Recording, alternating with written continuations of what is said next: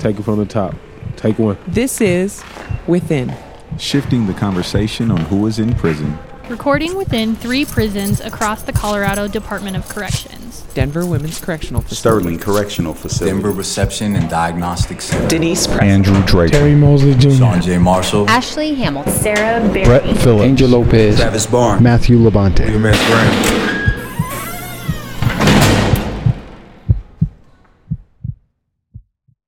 Here at Within, as we work to shift the conversation on who is in prison, we've asked our guests and our hosts to freely share their perspective. The opinions expressed in this podcast are strictly those of the person who gave them.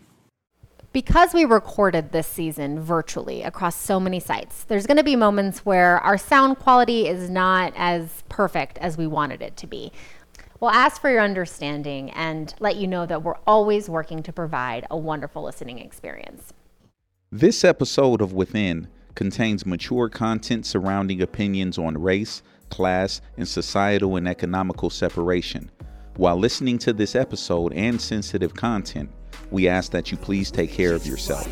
It's written on the wall, you can see the signs. These are the ties of the blind following the blind. Drawing lines in the sand, saying choose a side. And try to walk down the middle of a great divide.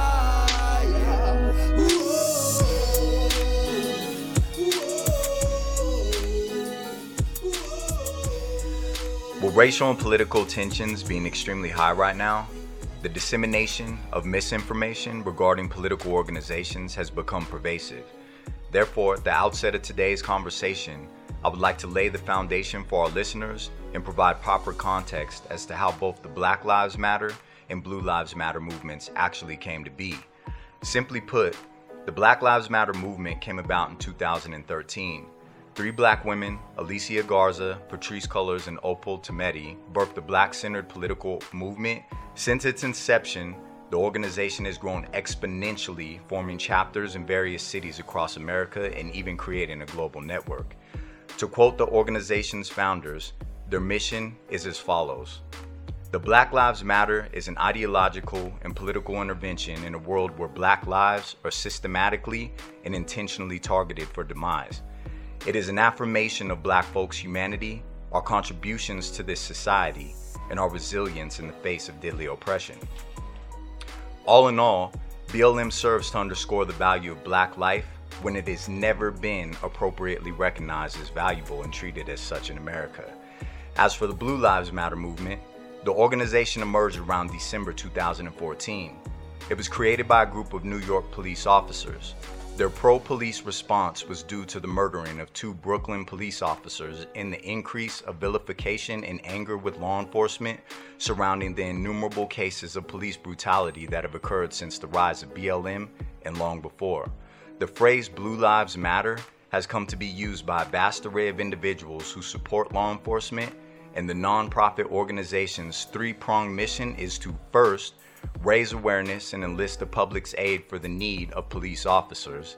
Second, help police officers and assist each other. Third, to provide a police officer's family with comfort and support as they go through hard times. Regardless what group one may support, the Black Lives Matter movement and Blue Lives Matter movement have become polarizing organizations, and countless people have chosen their side. Worse still, many would argue that there is absolutely no common ground between the 2 ever-growing movements. According to mainstream narratives, and I reiterate, according to, most Black Lives Matter supporters view police as an oppressive and systematically racist entity that should be dismantled. And most Blue Lives Matter supporters are said to see BLM and its many followers as radicals seeking to destroy pillars of society or those trying to usher in socialism. That's the political rhetoric that has created a great divide, but today's conversation will consist of voices from opposite sides. Maybe, just maybe, we'll find a way to meet within the middle.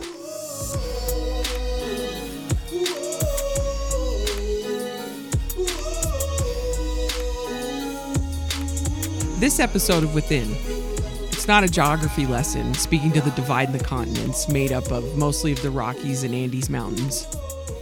The Great Divide, it's going to be a journey in today's social climate, and we're going to explore the landscape of our history and the present day. We're going to explore the rocky ground we're all willing to cross through the telling and asking of personal experience. Denise, did you know that we as mankind, regardless of whatever continent or whatever country you were in, way back when, that we as tribes would sit down around fires at night and tell stories? These would be stories of warriors and foes, of ancestors long gone, ancestors that have came, that have went, folklore, right? And through these stories, our tribes would gain knowledge of the history of us as a people. And these stories would also be used to educate us on what does and does not work in our societies. We built narratives in our heads from these stories, stories that have been told throughout our lives, stories of who is the villain, who is the hero, justice, mercy, what equality looks like. You know, this is how we get Captain America and all these different heroes that we idolize. And all of these tales are passed on, and they're passed around for centuries. And Denise, it's not 1920, it's not 1820, 1720. Here we are, it's 2021. We're recording a podcast and we're still telling these stories. You know, 2020, you say 2020 and I think of what you just said, and I know we're tribal by historically, you know, and I know Ashley's talked about it before. We still are tribal in a lot of ways. And 2020 kind of brought Americans face to face with the stories that we have all been told about who are villains, who are heroes. And I think not a lot of us really wanted to acknowledge the story we had accepted and what we've written. And you're right, because the stories that we've written and the stories that we've accepted have all taken on a very unique narrative. And that is depending on who you are. Because depending on that, the roles of the villains and the heroes are becoming blurrier, and they're different. They're not what they once were. And it seems that our country has been split along either blue or black lines, and our heroes and our villains fall somewhere in there. Because throughout the whole summer of 2020 and carried into 2021, we saw young men and women of all colors, of all races, and all creeds. They were protesting because they view the police as the villain, and they are fueled by the deaths of unarmed men, sleeping women, and autistic folks, all at the hands of what one side of our country has traditionally defined as the hero. But you know what? That's not all.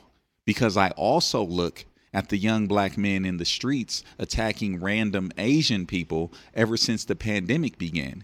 And they feel as if they're the hero and that these random Asian people are the villains. In that sense, in that breath, it's no different because it's all crazy. It feels like it's crazy out there, but I think that the roles of who is a villain and who is a hero, and I'm going to speak to like the specific of like, because you mentioned like the killing of a sleeping black woman and an autistic young black man, and those are just specific like high profile things.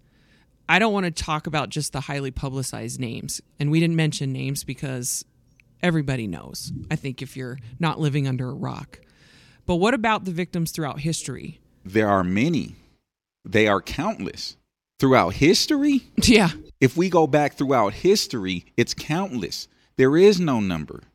I would argue that a set number doesn't even exist because there have been so many murders, you know, in dark alleyways, so many murders on boats and ships sailing across the Atlantic, so many murders in the swamps of Louisiana and the Deep South. I mean, there's no way, you can't even count them. Right. How many babies were kidnapped and sold and killed?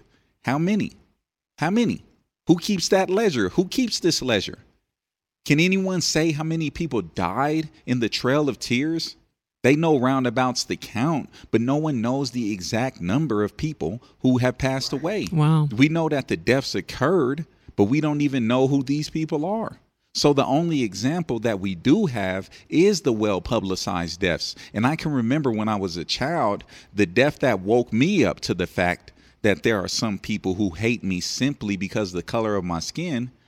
That was the murder of Emmett Till. I wasn't even born when he was killed, but I saw the pictures, and those images, they stuck with me, and they stick with me still to this day. You know, the way that he was beaten, brutalized simply because he was black. And that opened up a layer of understanding in my young mind. And these well-publicized acts are the only examples that we have that we can really point to. And I'm pretty sure that everyone, wait up. Let me back up. Let me get off of race real quick, because I'm pretty sure that you, Denise, as a woman, have experienced a certain level of hate or bigotry simply because you're a woman, right? You were born a woman, and for someone to hate you just because you were born a woman, that isn't right. That doesn't even make sense to me. And the same thing is true when it comes to skin color. For someone to hate another person just because that other person is white or black or brown or tan or whatever, that's just idiotic. It's very confusing, at least from where I see people. I do see that you're a man, right? And I see that you're darker than I am, but I don't initially categorize you as evil or bad, but people do. People see you as a villain. People see me as a villain. And that's what I think I want this conversation to get people thinking about. Who do they think is a villain and who do they see as a hero? Because that's what the events of 2020 really brought forth to us. And I think visibility has shown us these problems and people are taking stands, but is it changing the fundamental problems of these issues? Yes and no. It is a real complicated question because it's a very complicated issue. Because we have these people in our worlds, and depending on how they view their world, then their experience shapes who they view as the villain and who they view as the hero. And to that end, it's that person's paradigm. It's what they're dealing with. It's how they've shaped their lives and live on a day-to-day basis. But I can only speak on my experience. I don't know. I do hope that answers your question. But I hope your question can be further answered as our own associate producer, Sean Marshall, speaks with Captain Clarkson of Sterling Correctional Facility. Yo, watching television from inside a prison. There's a great divide, neither side would listen. Cocking pistols out the window goes the optimism. I hear it's Black Lives Matter versus cops and Christians. Not to Captain, welcome and thank you for taking time to be a part of what I feel is a necessary and hard conversation that more people need to be having. So, if you wouldn't mind, could you please give our listeners a brief idea of your background, maybe as it pertains to law enforcement, and explain why you feel it necessary to be a Blue Lives Matter proponent? Oh, I've been doing, I'm 45 years old, and I've been doing this for 24 years. I believe that all lives matter, not just the ones that we want to point fingers at and say. They all matter. I'm in blue because I feel like I make a difference. I feel like I can make a difference in other staff's lives plus offenders' lives. So I hope that when people get done meeting me that they find something that they can take away from to make their own lives better. And I know you personally. I've had the pleasure of being able to meet you myself. Some years ago, I was incarcerated at Sterling, and I've seen how you interact with inmates, and I must say that I have a great respect for how you do conduct yourself, because you do, even in that uniform, assert inmates' humanity. And that's one thing that I've always respected about you. And I'm very curious, with political tensions being at an all-time high right now, and, with these divisions existing as they do in the world, I'm curious, a person like you, what type of flack you have received by being an open, either Blue Lives Matter proponent or even voicing the words All Lives Matter, because oftentimes when people hear those words, it's inflaming. And especially you being a white man, they see that, and I think some would automatically label you as racist in saying that, right? Or you automatically being a part of certain racist camps. The rhetoric that's out there. So I'm just curious, what type of flack have you received by being an open proponent of Blue Lives Matter or just All Lives Matter? Well, I have even T-shirts that say, support blue, stuff like that, because I think it's important for people to know that you support those things. But I think that the more important thing, and I don't get a lot, maybe I get some looks every once in a while from people but the thing is it's about the way you treat people, regardless of which side you're on. And as you said, I try to treat all inmates and staff and everything equally. I've always been a component of, you don't treat them like they're a number, you treat them like they're a person, and you give them the respect that you want.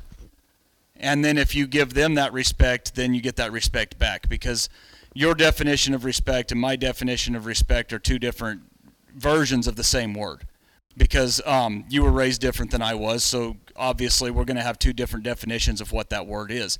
And in order for me to respect you the way that you want to be respected, you have to teach me what respect is to you. And I have to teach you what respect is to me if I want that respect from you.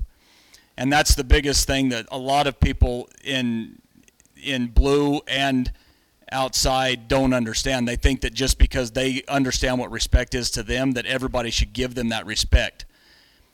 And that's one of the biggest issues. And when I say I'm a component of Blue Lives Matter and All Lives Matter, it's because I believe that every organization, regardless of what it is, has its black sheep.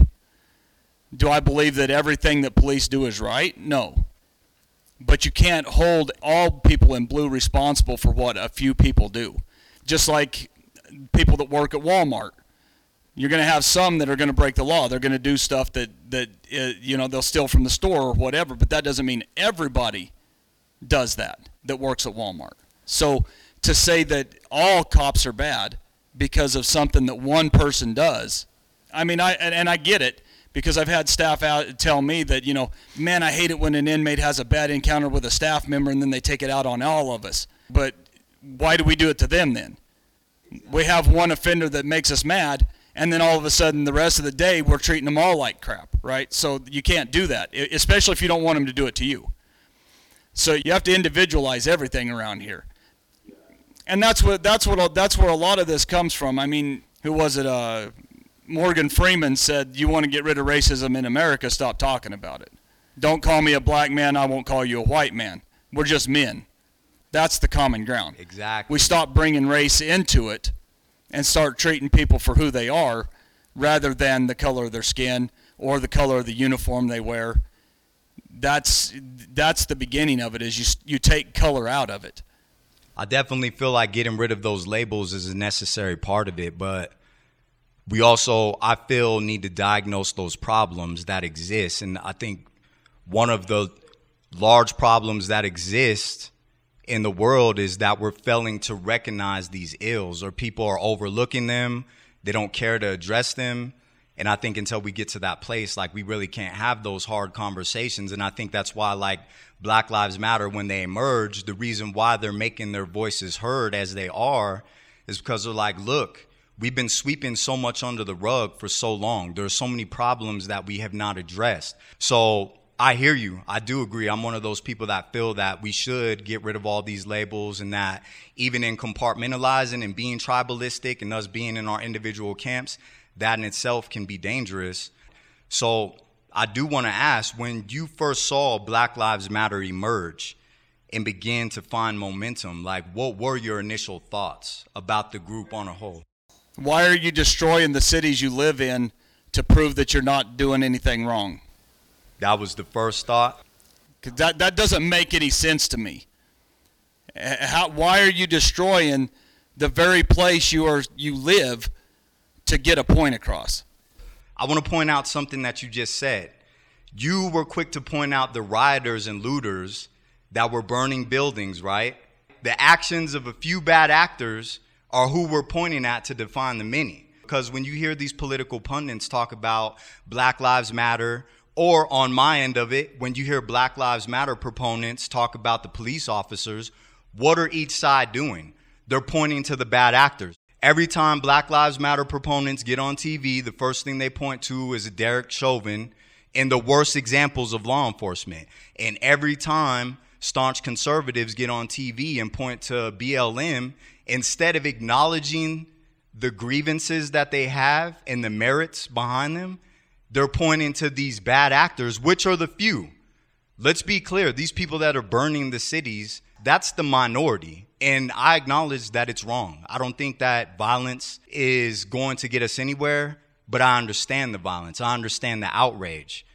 But those are still a select few compared to the masses that are trying to do this diplomatically.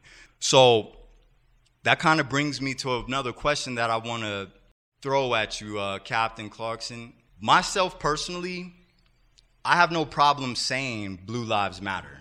I can say that, stand on it, because I respect law enforcement. Even you in your position, I realize the sacrifices that law enforcement makes every time they take to the street. Like most men and women that don that badge and uniform, they do so heroically, they do so with integrity, and they do so with honor. So I have no problem saying that.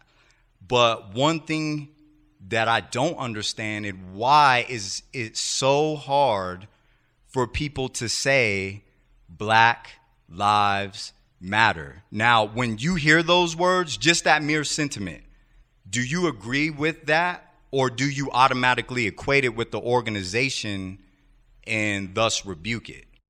No, I absolutely believe that Black Lives Matter. Therefore, I also agree that all lives matter. My only issue with the saying the Black Lives Matter is it sounds like no other lives matter, only Black Lives Matter.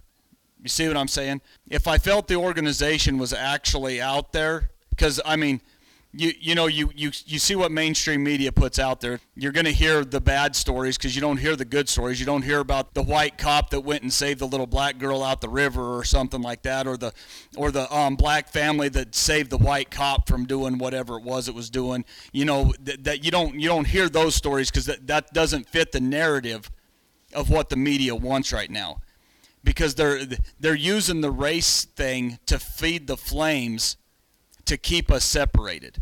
I heard this the other day. It was one of the best things I've heard in a long time. It says, if you take red ants and black ants and put them in a jar, they'll live harmoniously. But you shake that jar, open it up, and dump it on the ground, and those ants will fight to the death because the red ants think the black ants are the enemy. The black ants think the red ants are the enemy. But the person that is really the enemy is the person shaking the jar. So what America needs to do is wake up and see who's shaking the jar. The enemy's not the Black Lives Matter movement. The enemy isn't the Blue Lives Matter movement. The enemy is the one shaking the jar, trying to get us to equate the other one with violence. I agree. That's the difference. So when I go to Denver or whatever, and I'm walking by people on the streets, I don't like cringe when I walk by people of different colors. I don't like think I'm going to get mugged just because I'm walking by somebody. But then again, every cop I see, I don't think I'm going to get help from. But I don't think that they're going to do something to me just because of that either. If we each take each person individually and we treat that person even the way they want to be treated. Okay, don't go with the golden rule, go with the platinum rule. Treat others the way they want to be treated, right? But I think that putting politics into everything is stupid. Okay, because they put political stuff into sports now, and it's in the movies, and everything's pointing towards these two, one or the other of the two extremes, right? Well, I watch football to get away from my problems, not to take on yours. Okay, I don't care where you stand, but do it on Tuesdays when I'm not watching a game. Because you want to talk about social injustice, I don't make $6 million a year. And what are you doing with your money to help out? So, I mean, I don't care. I don't care. I just don't. Don't do it on Sundays. I quit watching football. I quit watching baseball. I quit watching everything because I'm so sick of it. Like the only sport I watch is rodeo, because there's Ezekiel that is a black man that rides bulls. There's all the Brazilians that ride bulls. There's all the Australians, the Americans. There's Canadians, and they all respect each other, and they're all out there doing one thing, riding bulls. They still stand for the Pledge of Allegiance. They still put their hats over their hearts for the national anthem. And America's not the problem. The Constitution isn't the problem. The problem is the people that are shaking the jar. So let me ask you then, I think there are many that do recognize those agitators, but when it comes to some of these systemic ills that people, many of whom are on the Black Lives Matter side of things or the liberal camps, when they talk about systemic racism or when they talk about police reform and trying to defund the police, do you recognize those? Do you see those as being things that need to be fixed? Do you feel there needs to be more accountability in policing? Absolutely. Do I feel like cops should go through more training before they get on the streets on how to deal with some of this stuff? Absolutely. You have to have more training to become a Major League Baseball umpire than you do to become a cop. But on the other hand, learning how not to break the law is very important, because you can't expect somebody to treat you like you just robbed a liquor store and you're running down the street with a gun. I'm just saying, I'm not saying and I'm not throwing color out there at all. I'm just talking about in general, okay? But that's the first thing, and I get it. I get a lot of things, but do I think that some cops take it too far? Absolutely, and that they should be held accountable for their actions. But nobody really wants to defund the police. I don't think. Well, when you hear defund the police, what comes to mind? Like, what do you perceive that as being? It means that stop giving them money so that we don't have as many. And see, that's not at all what the movement is pushing. So, and maybe it's the politicians' fault, because I think that they do need to be clear in their messaging. And I think that when they push these bills and these, when they have these agendas, that they can't leave room for ambiguity. And I think that's what's happened with some of this. But when this defund movement came about, really all they were talking about was taking a lot of those resources and reallocating them to better trained police or demilitarizing them, because they're like, look at all this excessive spending.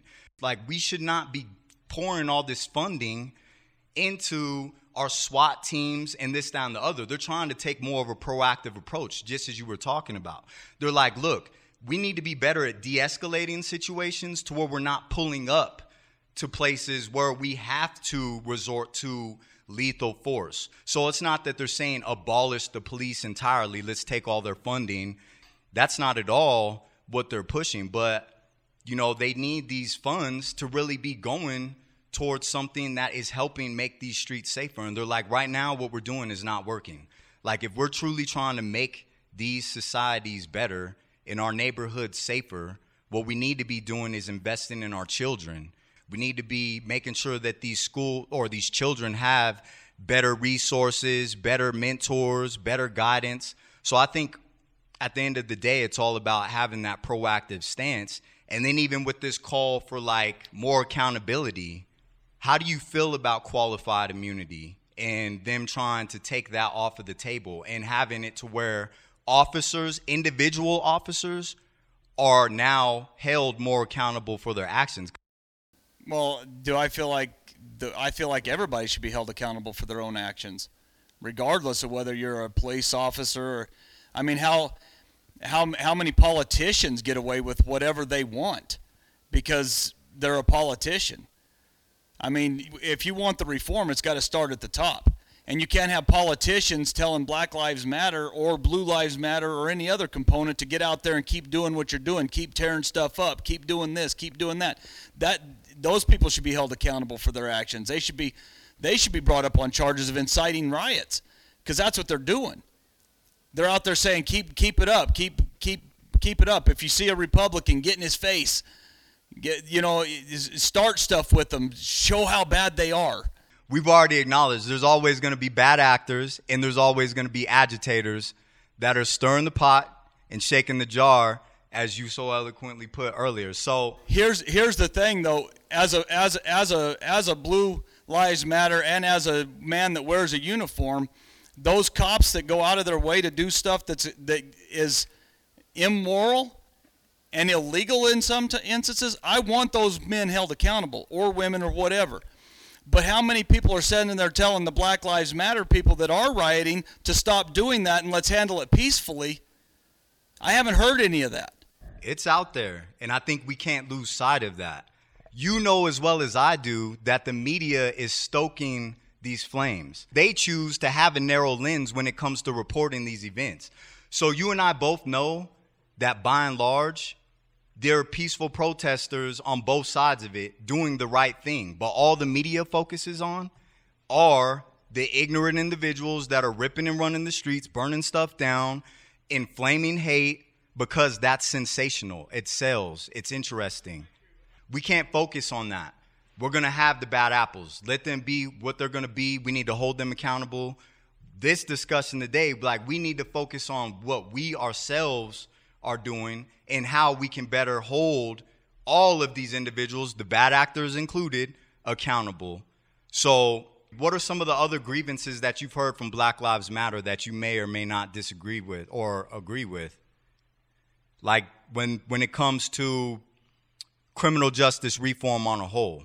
Well, the thing is that if you break the law, you should be held accountable. Plain and simple. Do I feel like they've given out way too harsh sentences for some and not harsh enough sentences for others? Absolutely. Because that's our justice system as a whole. There's some countries where you break this law, this is what you do. This is what happens. There's not that, well, 4 years, you could get 4 years or you could get 60 years, right, for doing the same crime. Do you feel there are two different justice systems in America? Absolutely. But I don't think it all has to do with race, and I think a lot of it has to do with money, not race. Do you feel it's possible to be both a Black Lives Matter supporter and a Blue Lives Matter supporter? Absolutely. Do you feel people's hidebound allegiance to their respective political parties or movements is serving to unite or divide the country? I think most of the political stuff in the world right now is going to divide the country. Not just America, but divide countries politically all over the world. So if you had a bullhorn and you were standing in the middle of protesters from both sides right now, and you had their undivided attention, they were listening, they were receptive to your every word, what would you say to these people to unite them? To let stuff go. To what extent? Let the past go. If you don't forgive, you will never be able to move forward. And that comes from forgiving others as well as yourself. Whether or not I ask your forgiveness, if you don't give it to me, me and you will never be able to see eye to eye on anything. I hope we see it. There's actually a closing quote that I really want us all to reflect on as we leave this conversation. And Captain, I want to thank you for sitting down with us and having this hard discussion, but I felt like this quote was apropos. And it's: argument turns too easily into animosity. Disagreement escalates too quickly into dehumanization. Too often, we judge other groups by their worst examples while judging ourselves by our best intentions. And George W. Bush was the man that said that. Well, I totally agree with it. I totally agree with that. And since as we're closing, I want to say thank you for having me on here. And I would also like to say that you've given me some things to think about in the way that I look at things, based on the fact that, you know, like what you said, like I kept going back to the rioters and stuff and judging some of the other Black Lives Matter members based upon that, because that is the way that the media portrays all of Black Lives Matter. I know that there's people in those camps, just like different religious sects. There's good people in all of them. Does that make me agree with their religion? Not necessarily. But that doesn't make those people bad because they believe that way either. Not to mention the pandemic got us building fences, where socialism ain't no different than your social distance, where peaceful protesters will destroy your business. Screaming cops is killing blacks just like the Bloods and Crips is. So what's the difference if it's broken? We don't try to fix it. Is Black Lives Matter just a joke that's trying to lie to kick it? Or Denise, this is your political position? I got a question for you. We heard Clarkson talk about shaking of the jar. Denise, who is shaking the jar? Oh man, who's the agitator? Who is the agitator? The jar shaker. I mean, I could look at Captain Clarkson and say, and I'm just saying this because I could say he is. just by what he was saying. I could say we are by what we say. I mean, anybody at any point, when you ruffle the feathers or you go against the status quo, you're going to be the agitator. I mean, and I think that's kind of what COVID did to us. It agitated everything. But I will say we can find common ground by doing this, by having conversations, respecting each other on the basic needs. And you say it, you've said it, you say it all the time. It's about educating ourselves and not taking something for face value, but digging deeper. We do have to dig deeper. And I know the takeaway from this interview with the very brave Captain Clarkson, I will say that the man is brave, is when we invest the time to listen to someone, right? Understand what the individual values and meet them there, because that's the only way that we'll get something together, right? That's the only way that we'll progress forward is together, is by understanding the other person and meeting them. Not necessarily where we want to meet them. We have to meet them where they're at, right? We can only expect people to be who they are. We can't expect people to be who we want them to be. The reason I call Captain Clarkson brave is because in today's cancel culture, it can become a scary thing to speak your mind. It can become a very scary thing to speak your truth if you feel as if you're not listened to, if you're not heard, or even if you'll be told to shut up and go away. Yeah, because you wonder what matters. I just thank Sean for giving us this man who has this great perspective. I also like Sean's perspective. The candid interview, I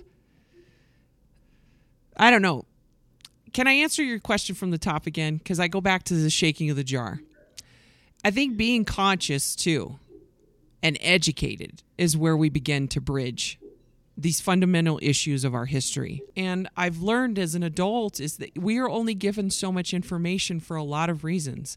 And so I really, really challenge people to learn the truth of our history as people, as a culture.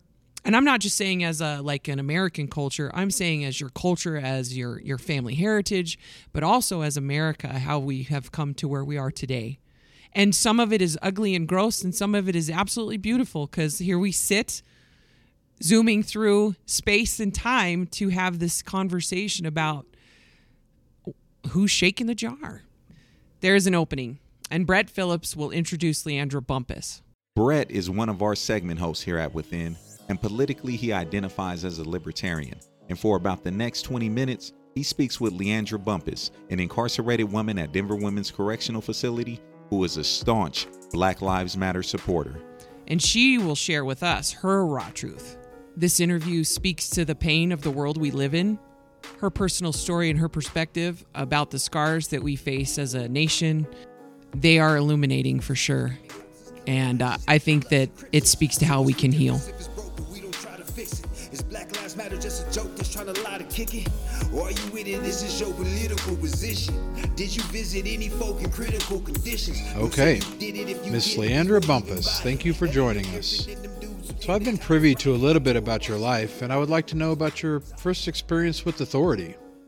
My first experience that I can remember with someone in authority over me was when I was in the second grade, and I was about 8 years old. My teacher's name was Miss White, and my mother had sent me and my brother to school with the note, and the note said that we weren't allowed to participate in the national anthem or the Pledge of Allegiance. I didn't understand everything of what that meant. I just know that my mother told me to hand the teacher the note. So I got to school, I give her the note, and I can remember her standing up like in a very frustrated manner. And she made me go out into the hallway, and she told me that my mother didn't want us to pledge our allegiance to America, and so I can stand out in the hallway. And a few minutes later, my brother came down the hall. And after that, we were able to go back into the classroom, but I remember my mother coming to pick us up, and when we told her, she was obviously extremely upset. And I remember her going in and having an unpleasant conversation with our teacher.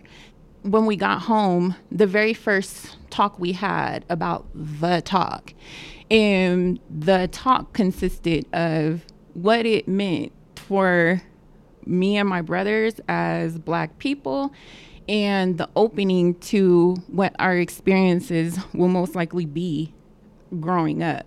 She's always said that she would rather that not have been, but at some point, I don't think that there's ever a good time to have a talk with your Black children about their Blackness within this country. And I remember that's my first experience with understanding and recognizing that I'm a different type of people other than some people who I coexist with.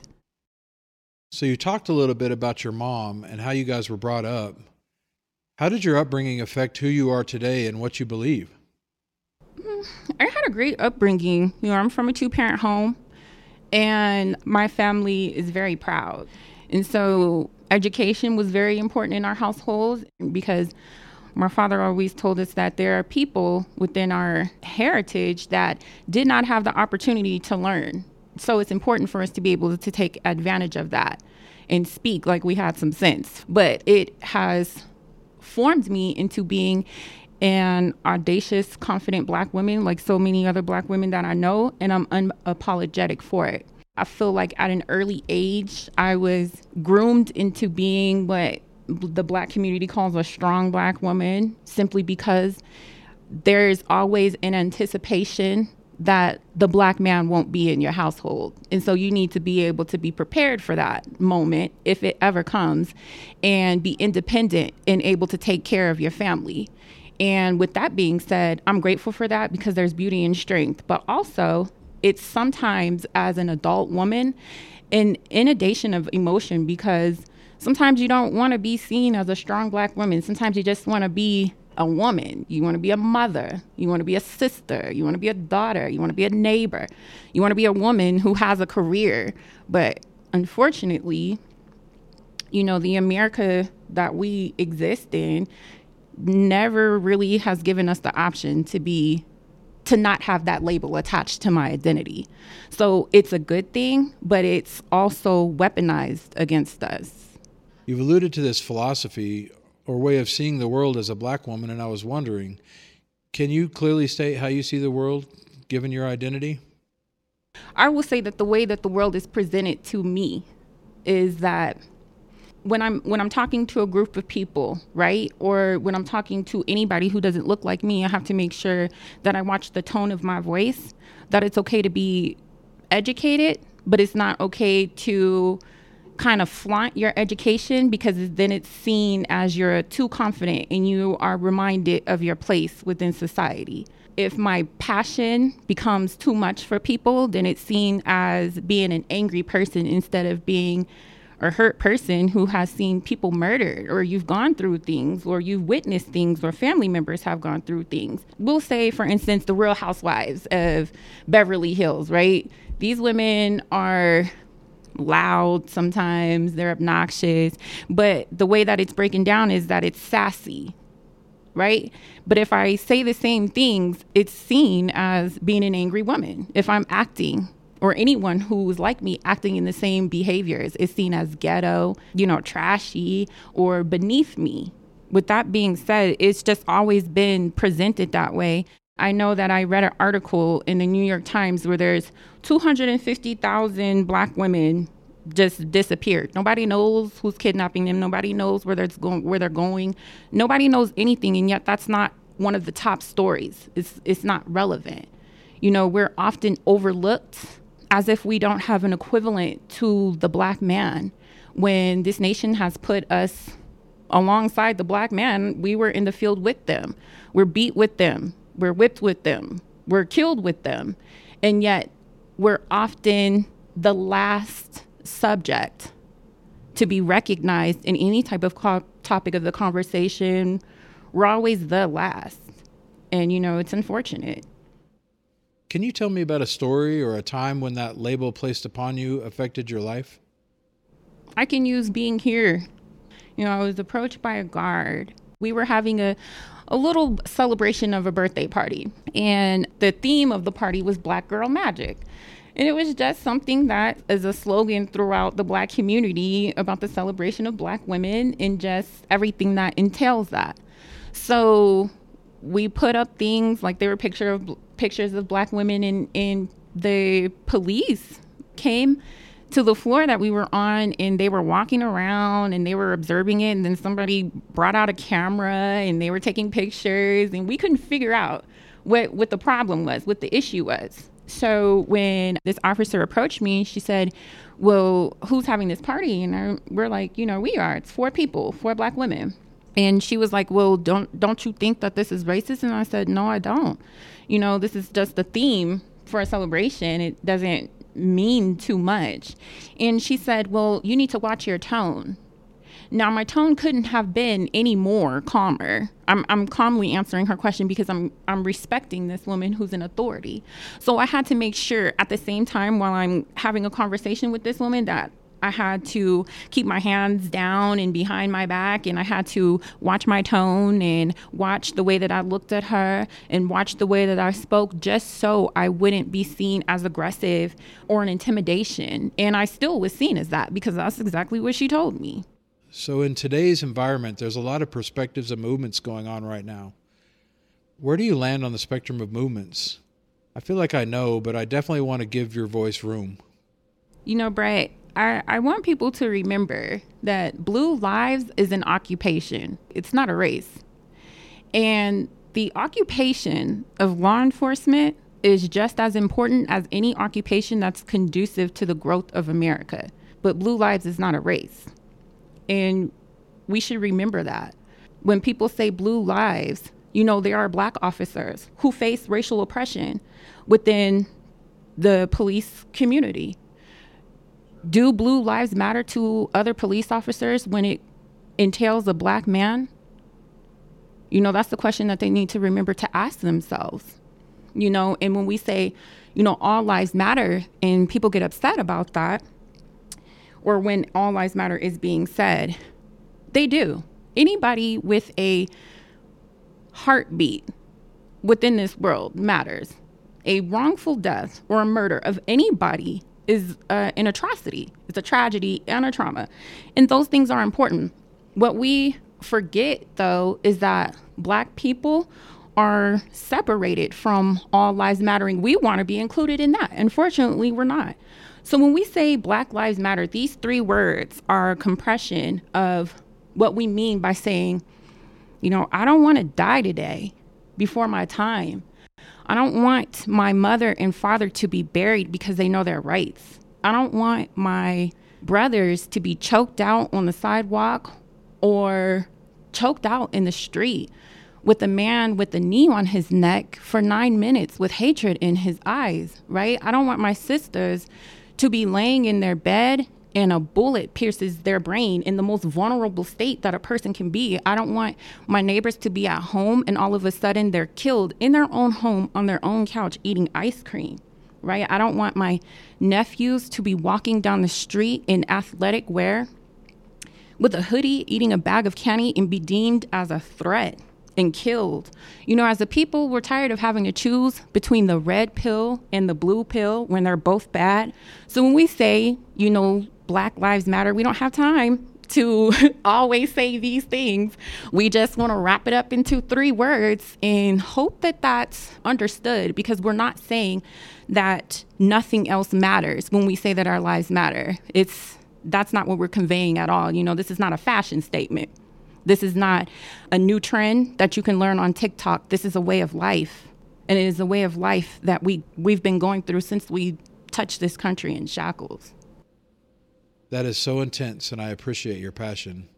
So you mentioned Blue Lives Matter, All Lives Matter, and of course Black Lives Matter.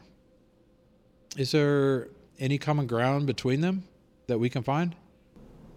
For me personally, no. It's not, because like I said, blue is an occupation, and they still oppress their own officers. Where is the common ground in that? Our movement has been going since we got here, right? And it's 2021 and we're still in a movement for life, liberty, and the pursuit of happiness within this country. We're still asking, we're still marching, we're still pleading. Our leaders are still rising. The common ground for us is that we're simply just still, and that's unfortunate. No one else is doing that except for us. So, no, I don't believe that there is a common ground, but I pray that we're able to find it as one people. Okay, so what are you doing now to combat racism? What I'm doing, I'm continuing with my education to become a lawyer for criminal law. I understand what the problem is. I've always understood it. I'm a part of the solution, though, like many people in my position are. It's not just myself. There are other women who are trying to do that. There are men who are trying to do that, who are doing that, not trying, who are doing that. Because I want to be able to help advocate to end mass incarceration. Right on. Education is important. So do you worry about unintended consequences for your beliefs and the things that you're acting upon these days? Of course I worry about unintended consequences. I believe our people have always been privy to the consequence of learning how to read and write, to the consequence of the right to be able to sit in a restaurant or sit in the front of the bus or preserve our right to vote. You know, even within this environment, I worry about how I'm projected or what can happen to me when I speak about discrimination from people who are incarcerated with me or people who are in authority over me. That is the consequence. But it's a consequence that I'm willing to take, and I'm not afraid. Because what I want to accomplish is openness. I want transparency. I want to be able to continue to speak our unvarnished truths for humility, because I believe in the goodness of humanity. I really do. And I believe that we can move forward and fix this as a people. And it's a risk that I'm willing to take because the people before me have taken it, and I'm no different from them. Have there been any good consequences? The consequence, like I said, for the accomplishment, it's an America that we all want to live in. That's the good consequence. If the fight, if the activism, if all these things that you believe in and are fighting for were to come to fruition, were to come to life, what would that look like? What would America look like? The world would be a place where we can exhale for once. It would be a place where I can go to a store and not be followed. I can rise within my career path and not be overlooked or underpaid because I'm a Black woman. And we probably would be able to diminish housing projects and violence within our communities because there's a lack of jobs, there's a lack of employment. We can combat drugs because of the lack of employment and the violence. Our children would be better educated, and high school graduations would be fuller instead of dispersed, because our school system is overly crowded with underpaid teachers and outdated books. And I look forward to that. I look forward to my daughter, both of my daughters, I have two, never ever having to tell me that somebody reminded them that they were Black before they were anything. I look forward to that. I look forward to my grandmother, God bless her. She is still with us. And she has pictures of her marching for civil rights. One of her pictures as a teenager, voting. And I remember us celebrating that, both of my grandmothers at the time, how proud they were to see a Black president, and how worried my grandmother is right now to all the work that she's put in. And a voting right can be gone within the matter of hours because somebody is mad that he did not win a fair election. You know, I want that not to be a worry that we would ever have. I don't want to continue to mourn people who look like me. Even though I don't know them, I know the experience. And I think I speak for everybody within the Black race that says we all, as a people, look forward to that. All right. I like how you put that. So what do you think is necessary to bring this country together? I think that it's not the responsibility of Black people to continue to carry the burden of opposition who's been opposed since we got here. to our equality. I don't think that's our burden any longer. You know, we didn't poison anybody's community. We didn't enslave anybody. We didn't oppress anybody. We didn't take anybody's rights, right? We're not the cause of the bifurcation of this nation within its people. So, and yet it's still our position to have to extend an olive branch for something that we did not do, because we're still singing and dancing and creating songs for unity. I think that unity has to begin with white leaders speaking to white America, asking them, what can we do to extend an olive branch to the people of this nation? Because to me, unity begins with the ones who broke it. We didn't break anything. You know, there's still a debate about if we deserve reparations as a people. All while majority of black people carry the surnames of their ancestors' slave owners. Why is that a debate? We need to rectify that. But I think that unity, for once, begins with white leaders stepping up, because we've done our part. We haven't discouraged anybody from joining the fight for equality. And as a matter of fact, throughout our history, there's been so many white people who've played important roles in that. We've never denied that. And it's important, and they are valued as much as our leaders are. But in today's society, where this nation is clearly divided, it's no hiding it. No one tries to hide it. You know, it's time for white America to step up, and their leaders have to be able to step up and communicate with its people and rectify this problem. So we're talking about the Great Divide. So what would your call to action be in order to close that divide? My call to action, as I stated before, and I stand by that, is for white leaders to step up and extend this olive branch to our people. And what I want my people to do is to accept that olive branch. I want us to accept that so that we can move forward, because we can't keep ourselves in a position. We can honor where we've come from, and we should never forget what we had to go through. We should never forget about people who have died on our behalf. We should never forget that. But to honor that, we need to be able to move forward as a people. I want us to accept that olive branch. I want us to accept opportunities for education. I want us to accept the opportunity to own a business, to own land, to own homes, to be a free people, and not take that opportunity for granted. It's funny how we can't hide it. Driving down the same roads that leave us tired. Tires. It's clear to see they wear out too. What kind of broken window do you stare out through? It's true. It's almost like we sharing glue. And I quote Leandra, "This is not a new trend you can learn on TikTok." You can't learn this on TED Talk, baby. You can't get this on TED Talk or TikTok, on YouTube. You can't do any of that. These are lived experiences.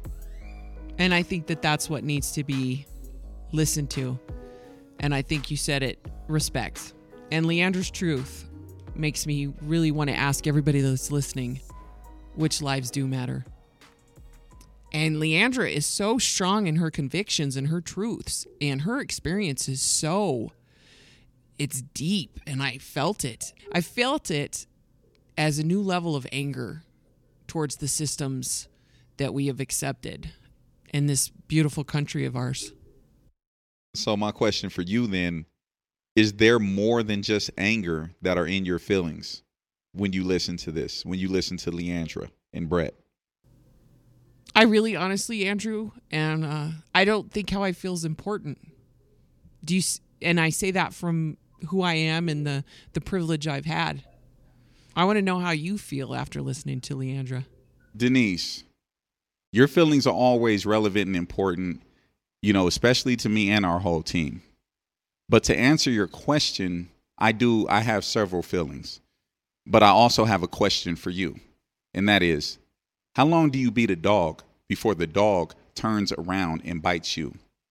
I say that for two reasons, and I liken the black race to animals because, one, when our country was physically built off the exploitation of other people, black and brown people were considered property in much the same way dogs and cats were considered property. not even considered full human beings.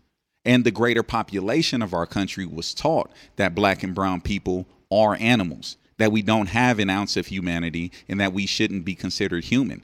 And secondly, to that same end, how much abuse is a person supposed to take before they say that it's enough? Now, me personally, I'm not walking anywhere. I'm not marching anywhere. I'm not. And that's because I don't believe marches accomplish anything. I don't.